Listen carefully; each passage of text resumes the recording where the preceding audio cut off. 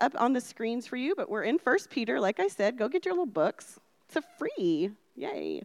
Okay, so we're starting in verse 6 of 1 Peter chapter 1.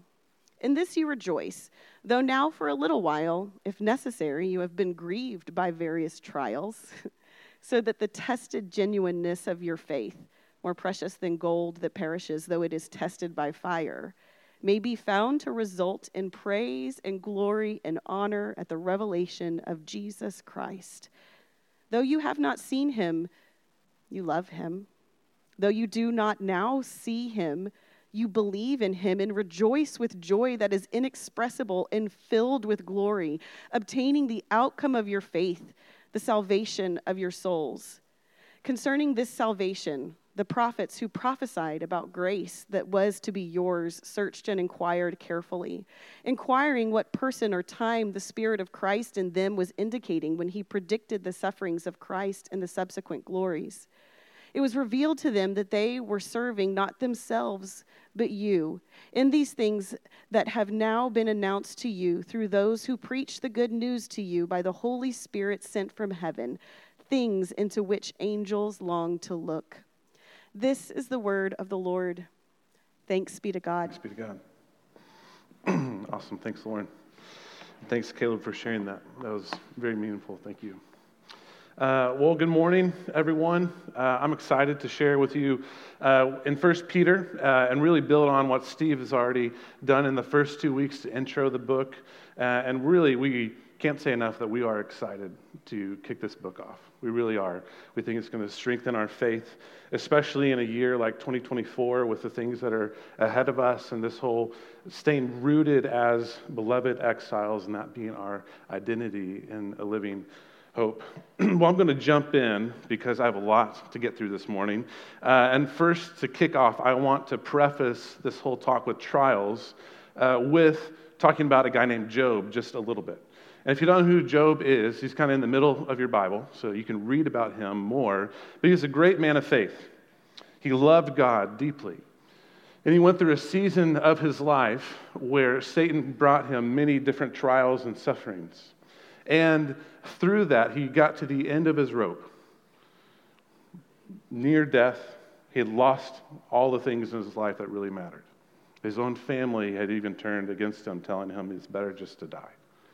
And he had his friends come to him in this moment of need. And how his friends approached him was to question why this was all happening. And to ask what he had done in order to cause the suffering that he was experiencing in his life. Honestly, that was a terrible way to be a friend. That's not what you need in the middle of a trial. And later, God rebukes his friends in that. And so saying that, I don't want this morning's sermon to be a sermon like Job's friends. Because some of you are experiencing trials right now, and it's really hard. And so the last thing I want to do is to come in here with the 5 steps that you need to do in order to successfully walk through your trial. I don't want to talk about the check boxes you need to check off to make sure you're doing, or the questions you need to ask to make sure you're getting all the things out of the trial that you're supposed to get. This isn't the sermon where I'm going to tell you just to have faith and trust God, because that's hard to hear sometimes. This isn't going to be the sermon where I talk about how God caused your trials, because I don't believe that. I believe that Satan has caused things, our broken world has caused things, and God can change our trials and repurpose them and redeem them. So this morning may not be encouraging to some of you if you're in the middle of a trial. It could be, but I'm not going to guarantee that you're going to walk out of here with this great smile on your face about all the things you're facing, or that it's just going to be an uplifting time. I hope it is, and I pray it is. But depending on where you're at in your journey with whatever you're facing in life, I just hope that at least these can be things that you can hold on to for the time when you're ready to hear them. So today, we're going to go to 3 different places. Exiles and Living Hope is our first one, just kind of recapping some things. Then I'm going to give you 4 perspectives over trials I believe we find in the text. And then we're going to end on a genuineness of faith and what that means for us. And then after that, we'll close with an encouraging story over someone who has been through a trial year last year. So let's pray together. Lord, we come to you and we just give this time to you. Wherever we're at this morning, whatever we're carrying in this space today, we give you this time. Whether trials are in the middle of us or behind us or ahead of us, Lord, I pray that you would just encourage our hearts, that you would strengthen us, and that our minds would just be open to hear whatever it is you have for us. If you don't mind, just take a second and just pray and ask God to speak to you this morning yourself.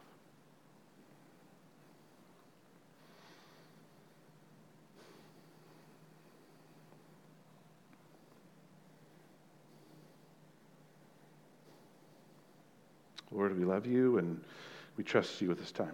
Hear me pray. Amen. All right. To start the morning, like I just said, we're going to talk about being exiles and our living hope. And this is recapping a lot of what Steve has already talked about, so listen to his sermons as well. And the reason I want to do this right now is because in order to really understand 6 through 12, you have to really understand verses 1 through 5, which is why verse 6 starts off with this. In this you rejoice, meaning in what we talked about in verses 1 through 5, you're rejoicing, which is leading into how we can rejoice in trials and go through the rest of the passage. So here's a brief recap of that. Steve introduced the idea of exiles to us. And what an exile is someone who is forcibly removed from the place that they live and taken into a different place, a different country, a different culture, and forced to live somewhere else. Now, the strict definition of exile is not something that 1 Peter is holding to here. The people at the churches he's writing to weren't forcibly removed. And today, we aren't being forcibly removed from certain places to live. So what does it mean to be exiles here? And to talk through that, kind of start at the beginning. If you're a believer in Jesus, this is kind of the path that you're on and the story that you've had. You were born into this world, and since the day you were born, you've been formed by this world into a person, whether you realize it or not. The world is forming you into someone. By the culture we're in, by the things we celebrate, by the things we love, by the things the people around us hate even, or who they hate. We're being formed constantly, every day, by the culture that we live in. For most of us in this room, that identity that we have, that we're born into, is one that's rooted in a national identity of being an American. And most of us in this room are even worse than that, because we're Americans, but we're also Texans first, right? Howdy. Can I say howdy from everybody? And then on top of that, I'm worse as well as some of you in the room, because we're Americans, we're Texans, and we're Aggies. So that's like the trifecta of cult pride right there. So I can admit it because I went there. You can't say it's a cult, though. Don't say that. But what happened to us when Jesus Christ came into our life, all of those identities were stripped completely away, and we're given a new identity in who Jesus is and who and what the gospel is. In a sense, we're given a new citizenship. We're citizens of a new kingdom, and that is the kingdom of God. So now we're supposed to celebrate the things that God celebrates, love the things that he loves, hate the things that he hates. We're supposed to walk in this new identity in Christ that should permeate all of us. And it's a living hope, one that's imperishable, undefiled, and unfading. But with that, right, we don't actually live in a world still that is under that operating principle of the kingdom of God. We live in a world that is under the old operating principle, that is the principalities and power of this world still rule and reign in this time that we're in. So this makes us the body of believers, a people whose identities and citizenship are in the kingdom of God, but we're currently living in a world that is not of the kingdom of God. And so, by definition, that makes us exiles. We're people who are living in a different way right now, and is not our home, because our home is not yet here. Our home is what is someday going to come when the kingdom of God comes, when Jesus returns. And that is our home. So we are exiles in that lens. We are people living in a foreign land that is different. And we should operate differently than the current one. And if we're not, that's revealing to us, right? That's a sermon for another day and another time. So what we mean when we say exiles, we have identity as followers of Jesus. We're empowered by the Holy Spirit and worshipers of the one true God, Yahweh, that is different than the one we live in. And because of that, there's going to be a natural rub that happens as the culture pulls our identity one way, and Jesus and the church pulls our identity another way. And with that, there's going to be a certain rub that happens that can cause certain trials to come in our life and certain difficulties to come in our life. That's what 1 Peter's talking about here when he's addressing these churches. At this moment in time, it's not an all-out statewide persecution against the church. It's more of they're moving them to the fringes of their culture and taking them out of the normal rhythms of their life, as Steve talked about the first week. And that's what we experience most of the time too. There's maybe not a statewide persecution. Hopefully that will not happen here. But we are experiencing a moving out to the fringes of our society and our culture, and that is normal and should be even expected. Like we live in Texas, I get it, like Bible Belt, okay? The last few years I lived in Midland. That's like the buckle of the Bible Belt, all right? So Houston is a little different, but our culture is growing more and more antagonistic to God wherever we live, no matter where we're at in this world. It is going that direction. I took a course one time on living a missional life, and the course was designed by people who live in bigger secular cities, designed for people living in those cities. And so after the course was over, I asked the question when they had the Q&A. I said, would you change anything about the course for people that live in the South, where we're not so secular?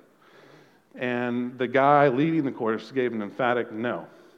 Because in all of his research and all of his study, he said the South is just behind on the curve on the secular movement.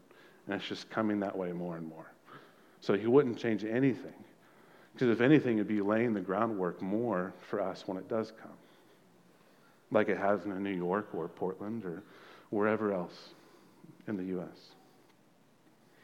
So, with this idea of exiles, we have to change our way of thinking, and we have to start living as though this isn't our home. We are part of a different kingdom than this world that we live in. And with that will come trials. And with that will come suffering. And with that will come being pushed out to the fringes of our society. And this is where we get into verse 6. With trials. We are exiles, but we are beloved exiles with a living hope. And how do we go through these trials that will come? And also, before we move on, I want to say this, that this does apply to sufferings and trials that aren't related to cultural pressure. And so I'm not just trying to say this is a persecution-related thing. This is also whenever we face any kind of trial in life. That is not because the culture is pushing us a certain way.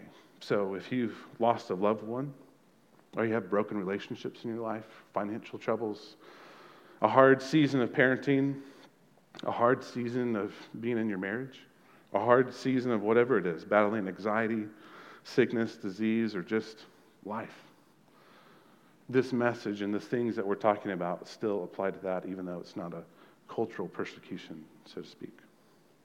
So with that, we can move from our identity in Christ into trials. And I think there's 4 perspectives I want to talk about this morning that I believe this text to give us and all of Scripture give us that can help us stay rooted in that and just kind of give us a big picture outlook on what we need to hold on to as we go into trials. Again, if you're in the middle of something right now, if you're like knee deep in a hard season of life, what I'm about to say just might go in one ear and out the other, and that's fine. Again, hold on to these things for a season when maybe it's time for God to really speak these truths into you more, if that's you. So here we go. We're going to move kind of quick so we can get to what I believe is the main crux of the message next. The first one is perspective 1. You are not alone in your trials.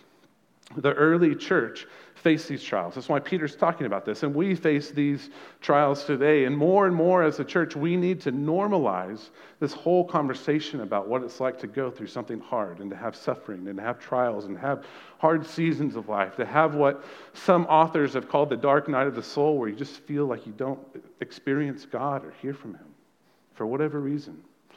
And we didn't normalize that whole discussion around that.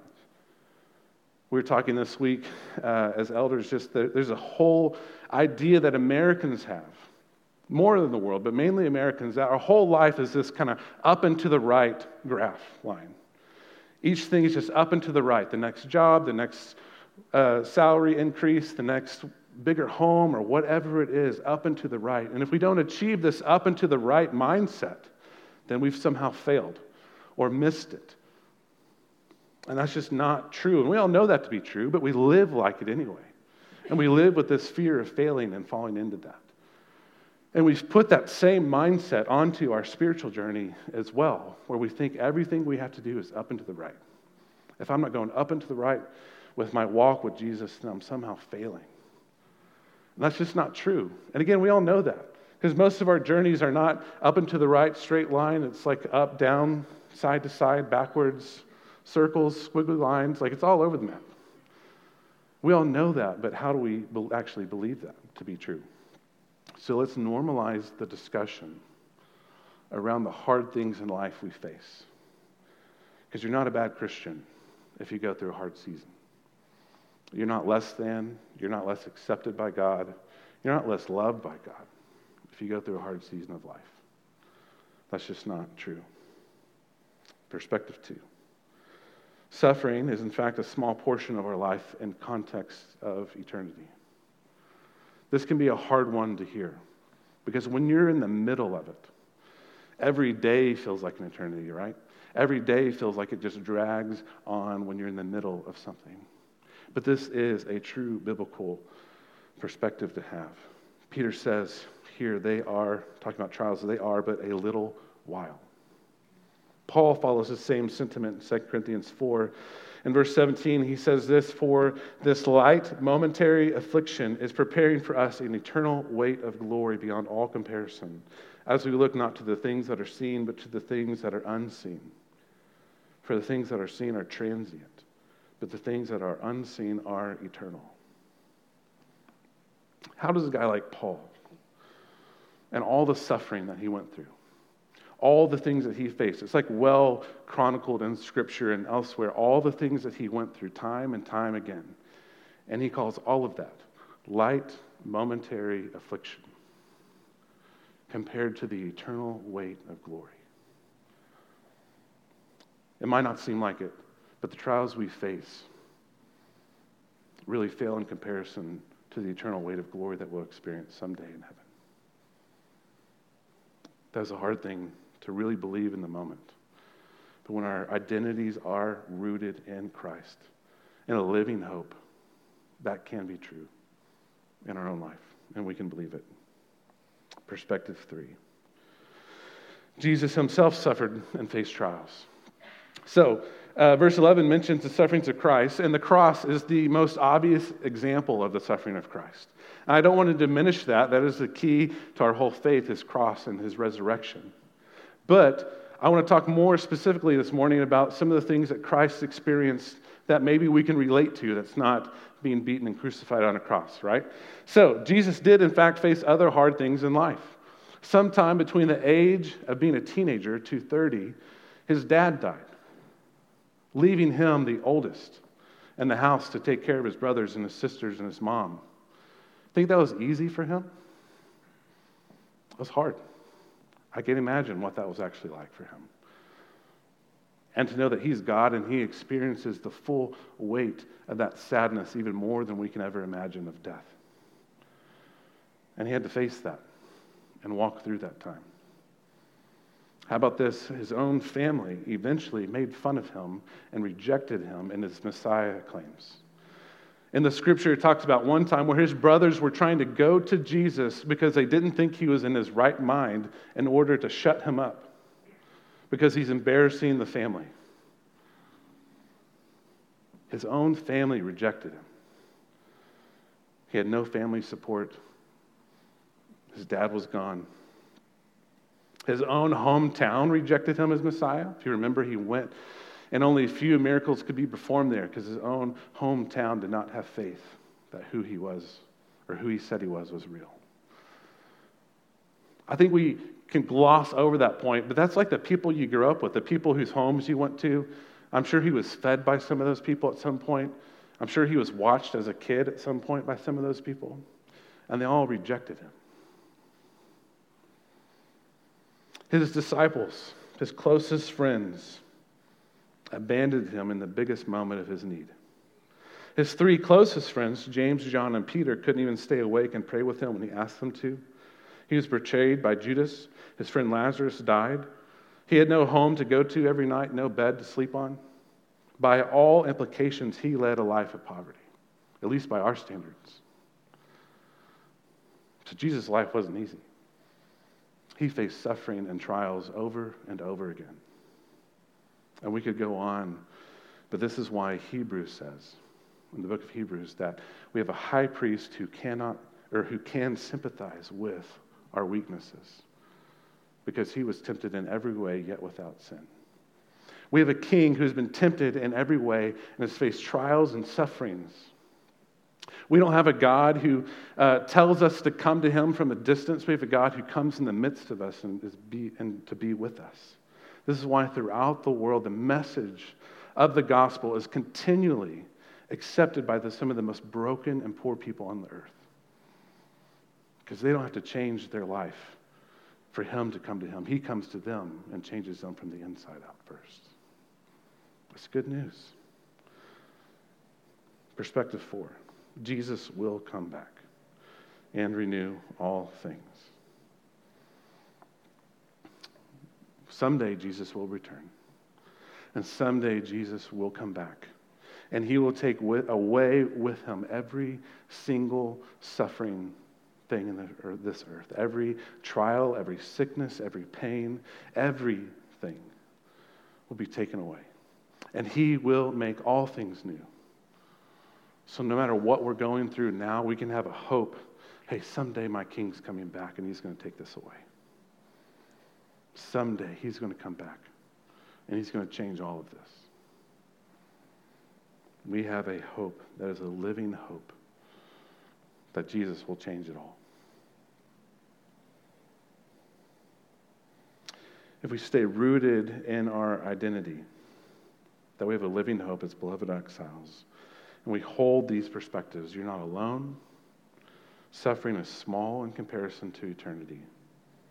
Jesus suffered as well as us, and he's going to come back one day. If we can hold that to be true, then I believe we can move forward into these trials that we face with that identity and that firm foundation and getting out of trials what the Scripture is talking about here.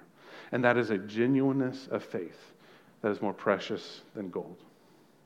Verse 7 says this, so that the tested genuineness of your faith, more precious than gold that perishes, though it is tested by fire, may be found to result in praise and glory and honor at the revelation of Jesus Christ. This whole idea of testing by fire comes through proving the genuineness of metals, in particular gold. And so what they would do is when you mine gold, it's not always pure.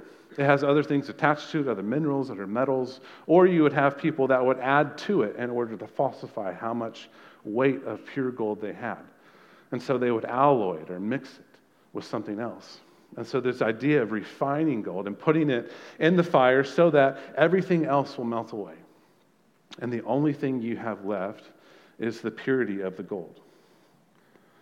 And most of the other metals of the day would melt at much lower temperatures than gold. There's actually studies done on the main thing is they would mix gold in to falsify it, melted at almost 800 degrees less than gold.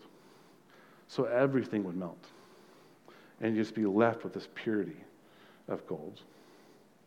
And this is the same thing that we can go through as trials. We face something hard and it can act as a fire that burns off the excess, that burns off all the things that we face that don't draw us nearer to God. Trials can burn off everything else and just leave a purity and a genuineness of our faith. This is true in my own life. I shared maybe 3 years ago, when we came back from overseas, I shared a testimony at Hope. And in that testimony, I talked about how while being overseas, I experienced one of the most loneliest times of my life, where all I wanted was just a good friend to hang out with, someone to just laugh with, just to be there with and sit with. And how I didn't have that. And it was hard. And I honestly hated it. And I don't wish for you to go through anything like that. But I did. But through it, I pressed into the Lord more than I ever had in my life. I would sit with him. And I would say that season of my life is the time I really learned to pray.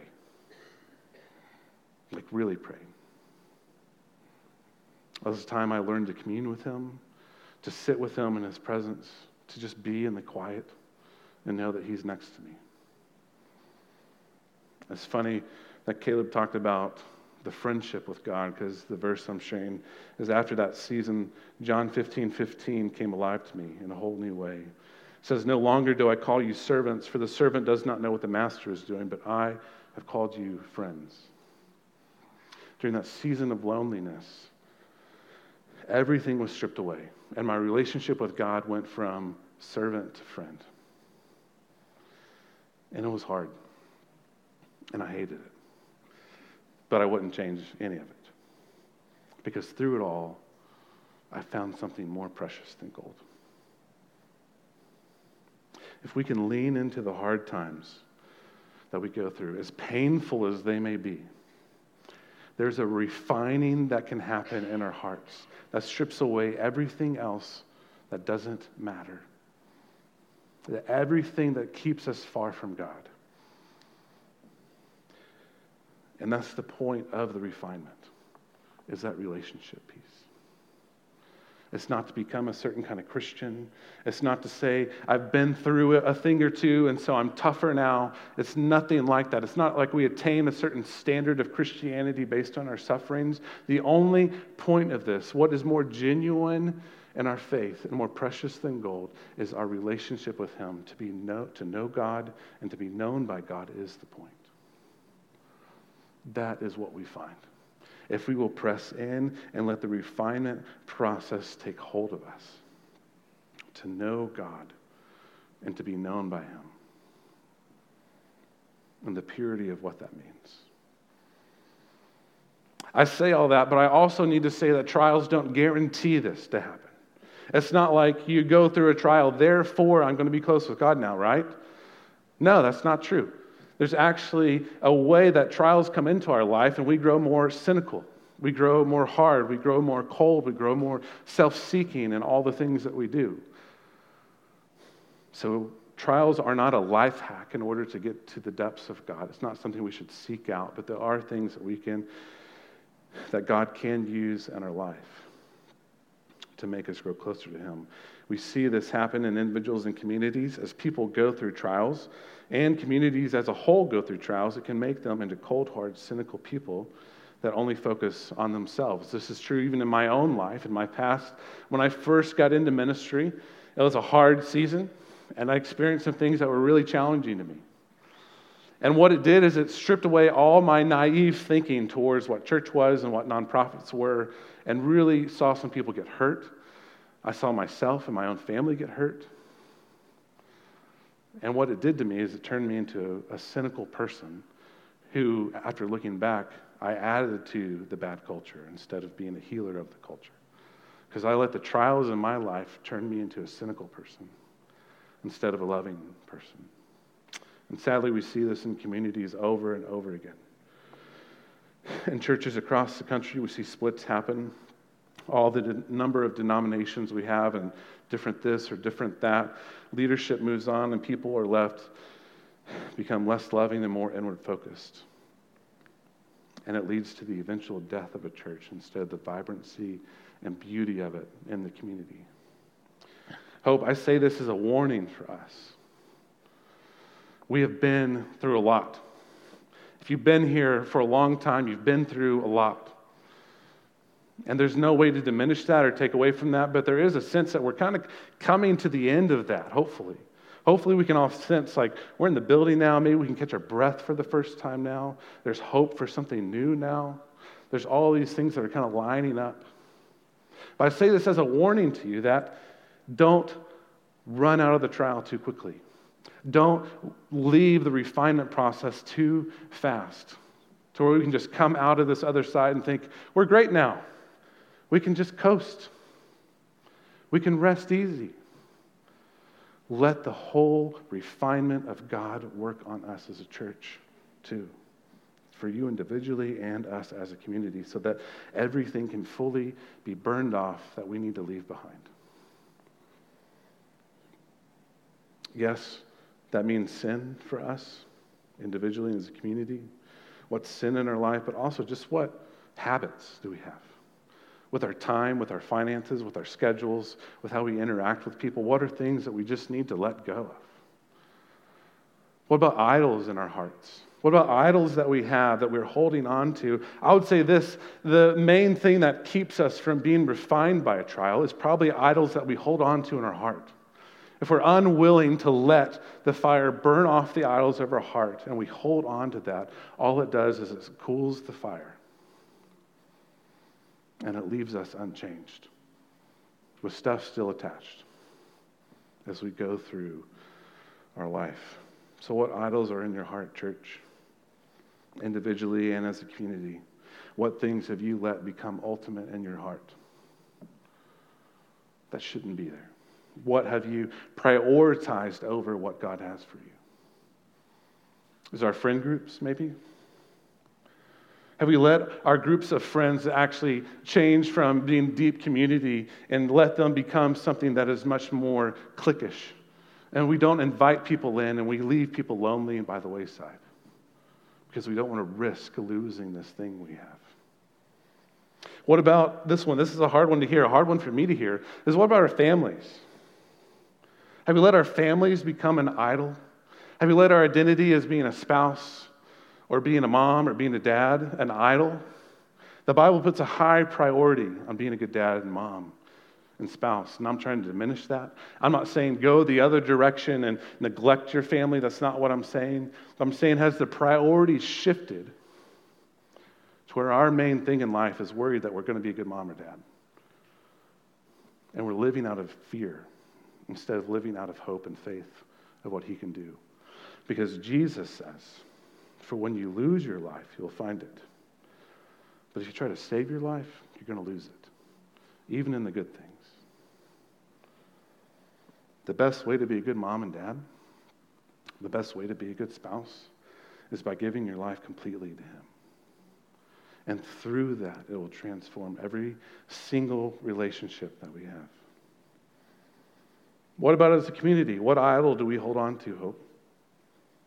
Do we have an idea of how Hope Church should operate? Do we have an idea of how it has operated before? Are we trying to live in something that is not actually our present reality? What new thing is he trying to do that can't happen because we're holding on to something that he's trying to change? Are we holding on to idols as a church that we need to let go and let be refined and burned out of us? So to all those things in our lives that need to go, I say to you this morning, don't let the fire cool. Fan the fire into flame and pray the prayer asking God that the fire would just increase to burn off everything. To burn off every lie, to burn off every idol, to burn off every self-preservation tactic we have in our life. May everything be burned off, and what is only left is a pure genuineness of faith that desires relationship with him over everything else. And that is how all those other things are changed. It's not out of fear. It's out of love. That love only comes when we let go. And the fire increases more. Don't dampen the flame. Let it burn. And we have let the fire refine us and bring a genuineness of our faith. We walk in the way verse 8 and 9 talks about. Though you have not seen him, you love him. Though you do not now see him, you believe in him and rejoice with joy that is inexpressible and filled with glory, attaining the outcome of your faith, the salvation of your souls. And this is what the prophets devoted themselves to. They were prophesying and waiting and hoping for this time that we're in now. This is the time that we're in now that angels long to look into, whatever all that means. But one thing I think it does mean is that angels, there's a way that I think they are looking on at humanity. They are seeing what's going on. They have seen the things that have happened of old, of how we rejected God, how we turned away from God, how he's come and saved us and rescued us and risen from the grave. And we're living in this time now where we don't see him, we even suffer for him. We still believe in him. And I think that's something the prophets of old and the angels now look on to. And they glorify God for his mercy and his grace he's shown us. That we're able to do that and live in an already not yet life. Look, some of you in this room, you've been through a lot. This past year, 2020, this past 5 years, this month, this morning, or maybe just life in general, has just been a beat down. One thing after another after another. And some of you are just here today, and all you can do is just show up. And if that's all you have this morning, is just to show up and be here, I say, well done. Life is hard. Trials are hard. And we as a church just want to say to you, thank you for coming. Thank you for just showing up and not giving up. We're here for you. Keep going. And I think God says that to you too. He looks at you and he knows all you've been through and he says, I am proud of you. You showed up today. I don't care if you have all the words to say. I don't care if you have to have the right words to pray or memorize X, Y, and Z scripture. You showed up today. And I think God's proud of that. I want to close this morning by telling a brief story about a lady named Trudy Sayers. She is the wife of an author and a pastor in Australia named Mark Sayers in Melbourne, Australia. And last year, she gives us testimony of how their family had gone through a really challenging season. And as they were coming through that season of suffering and trials, they were finally going to get to the other side. And that was until she went to the doctor and she got diagnosed with cancer. And so from a moment of relief to a moment of dread and fear of death. So she had to come to terms of her own death. She had to call her husband and tell him, because he was in a different country at the time, hey, I just got diagnosed with cancer. She had to go home to her kids, sit them down and tell them that mom might not make it.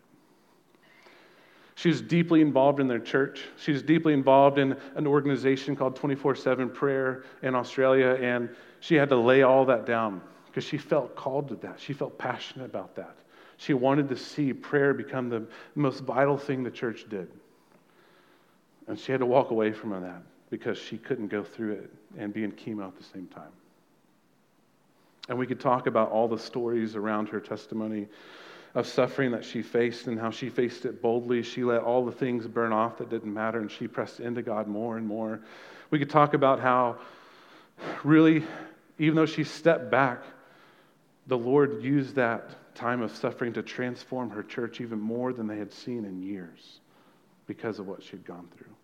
And they saw people press more into prayer than they ever had done in their church. We could talk about all that. But one thing I want to point out about her story is this. And she, by the way, is cancer-free right now, so praise God for that. As she was getting to the end of her treatments and was looking more positive, she had to go through this time in her own mind of thinking through, hey, I am never going to be the same person again. Every doctor's visit I go to could be a, hey, it's back. her life was never going to be the same again, because death was always going to be a shadow over her life. No matter what she did or where she went, she was not the same person anymore. And she was grieving that. She was mourning that loss because she liked the way things were. And she felt like she got this word from the Lord as she was reading through Exodus. She was praying and processing through this, and she felt like the Lord spoke specifically to her. I'm going to just quote her, and it's going to be on the screen. She felt like the Lord said this to her.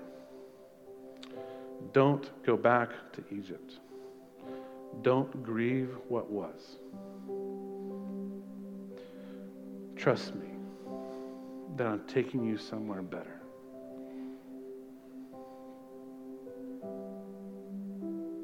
In the midst of a cancer diagnosis, in the midst of a changed life forever, she was able to believe that this was the better way. She was able to not grieve what she had lost, but to press in to what God had done in her life. So I say this with all compassion to you this morning. As someone who has been through hard things in life, maybe that word that God spoke to her is the word you need to hear this morning. Don't go back to Egypt. Don't grieve what was. Trust me that I'm taking you somewhere better. I'm going to ask the rest of the band to go and come up. This morning we're singing a new song that they're about to play for us. It's called Hope on the Horizon, and it was written by a guy who their whole church community was going through a hard season, a trial. And they were facing a lot, and this song came out of that. So wherever you're at this morning, as we sing this song and they play, maybe you just need to sit and listen a little bit to the lyrics. Maybe feel the freedom to sing, the freedom to read it off the screen as they come. But I pray that you would be encouraged and it would bless you this morning. Let's pray and close. Lord, we come to you just so thankful for you, thankful for your word,